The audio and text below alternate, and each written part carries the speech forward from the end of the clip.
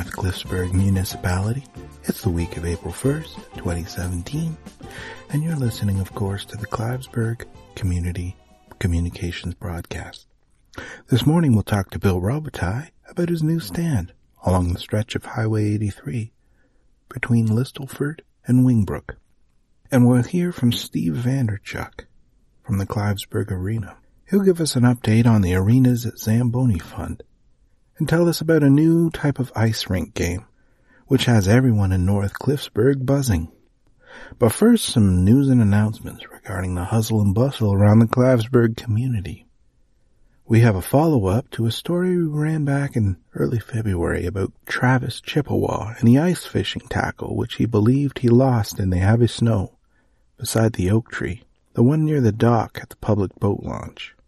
Since running the story, many of the North Clivesburg residents have been on the lookout as the snow melts, hoping to catch a glimpse of a fresh pack of Bassmaster red wigglers emerging from a melting drift.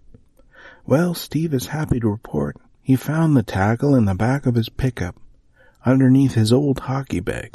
You'll remember that red one he doesn't use anymore, since he got that new blue and white one for his birthday last November. We here at the Clivesburg Community Center would like to congratulate Travis on finding his tackle and wish him good fishing next winter. In other news, it would seem the Clivesburg Community broadcast has been the unwitting target of an early April Fool's prankster last week. A rogue employee from PodblastIntermedia.biz, which I understand is the internet service which handles this broadcast feed and many others, had deliberately mixed up the feeds before the company had a chance to escort the offending employee from the building. This employee was apparently angered when they swapped the regular office coffee with a hazelnut variety. An understandable reaction, really. It's fortuitous on the employer's part that there wasn't any flammables around. However, we understand as a result of the mix-up, the North Clivesburg Community broadcast has found itself on audio feeds and streaming services around the globe. To our new audience, I'd like to say welcome, and be sure to visit the second weekend in September for our Parsnip and Clog Dancing Festival. Well, that concludes our news portion of the broadcast. So, Bill, I see you've been patiently waiting there with what looks to be a pint of the finest maple syrup this side of the Michipichen. Well, your wife, she was saying that she preferred the dark amber, so... Thanks, Bill. I'm sure Tammy will be thrilled when I bring this home. So, of course, we've all driven by to see the new stand in various stages of construction, but it's all finished now? Yeah, she's all done now. So the stand is finished and open for business. What can new visitors to the stand expect to find? Well, the first thing you'll notice is she's got a lot more shelf space, which means more room for her syrup. We've got more sizes from half pint to 2 liters. Got dark and medium amber, and if me or the missus ain't around, just throw a fiver in the jar, or 5 loonies, or 2 tunes and a loon per half pint. But as I got to building the stand, Enoch and Malachi, they come by. They're the Martin brothers from the old order. They stop by, and you know how they get them.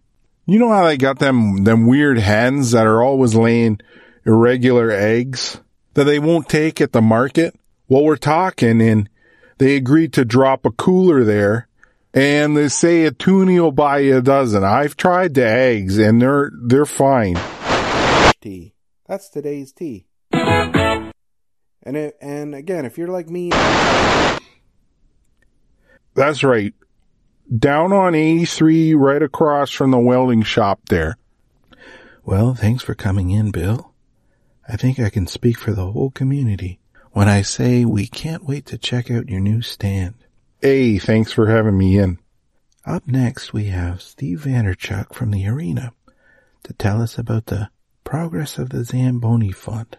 Hey, so as you know, if we're going to get the rink up and going before hockey season starts again, we're going to need to raise enough money for a new Zamboni.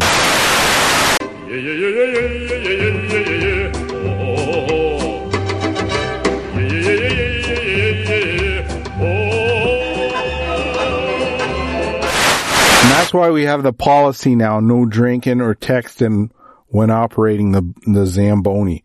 I mean, I hate to be the bad guy here, but if you're going to take the Zamboni for a spin, first, well, you got to put down the beer and put down the phone, and let's show a little common sense. People don't seem to realize that a Zamboni can be a weapon of mass destruction if in the hands of the wrong operator, right? Do you want that on your conscience, that you might have killed somebody or even ruin the hockey season for a whole community? I don't think so. So let's take her safe, all right? Your beer and your phone, they'll be there when you're done. If you're worried about it, you can lock up your beer in one of the lockers. I mean, that's what they're for. And I suppose that would go for the phone as well. Sure, you'll lock up your phone even, and then you can have that peace of mind and clarity when operating the Zamboni. So we're working on bringing hockey back to Glasberg, but I understand in the meantime there's a new game that the community can look forward to. That's right, Glenn. So I know what you're thinking, dear listener. What if he was going to ask, who'd like to eat this urinal puck? Or who'd like to stare into the eyes of this baby koala and tell him he's unwanted and unloved? Well, those are the chances you just have to take. We're hanging out at the arena, and of course there's no hockey to watch, so Greg... No, and this is Greg Leduc. Yeah, old Greggy Leduc, that's right. Well, you know how Leduc, he gets a few Molsons in him, and he starts going on like he's Ty Domi. So we're at the curling rink, and Leduc's out there in his boots. I like pretending different animals. Let's pretend more. His knee just bends sideways, and we could all like just hear his bone, the bones just crunching together. I have no idea what I said. Probably something like, haha, yeah, the Mercy thing from high school, yeah. So he's out there on the rink on one of those stacking chairs, but he can still slide a puck with his stick, like, you know how Bernice, after she's gone to the city and had her nails done all fancy, she'll use that stick to play crokinole so she won't mess up her nails. Well, to see Leduc out there, it reminded us of like a giant version of that, right? And it all hits us at once. Hurl-cano or crow curly. We don't know what to call it. But basically it's a combination of hockey and curling and crokinole. And we figure we can keep her going without needing a Zamboni, but you know. But I like to say again, don't text and or drink when operating a Zamboni.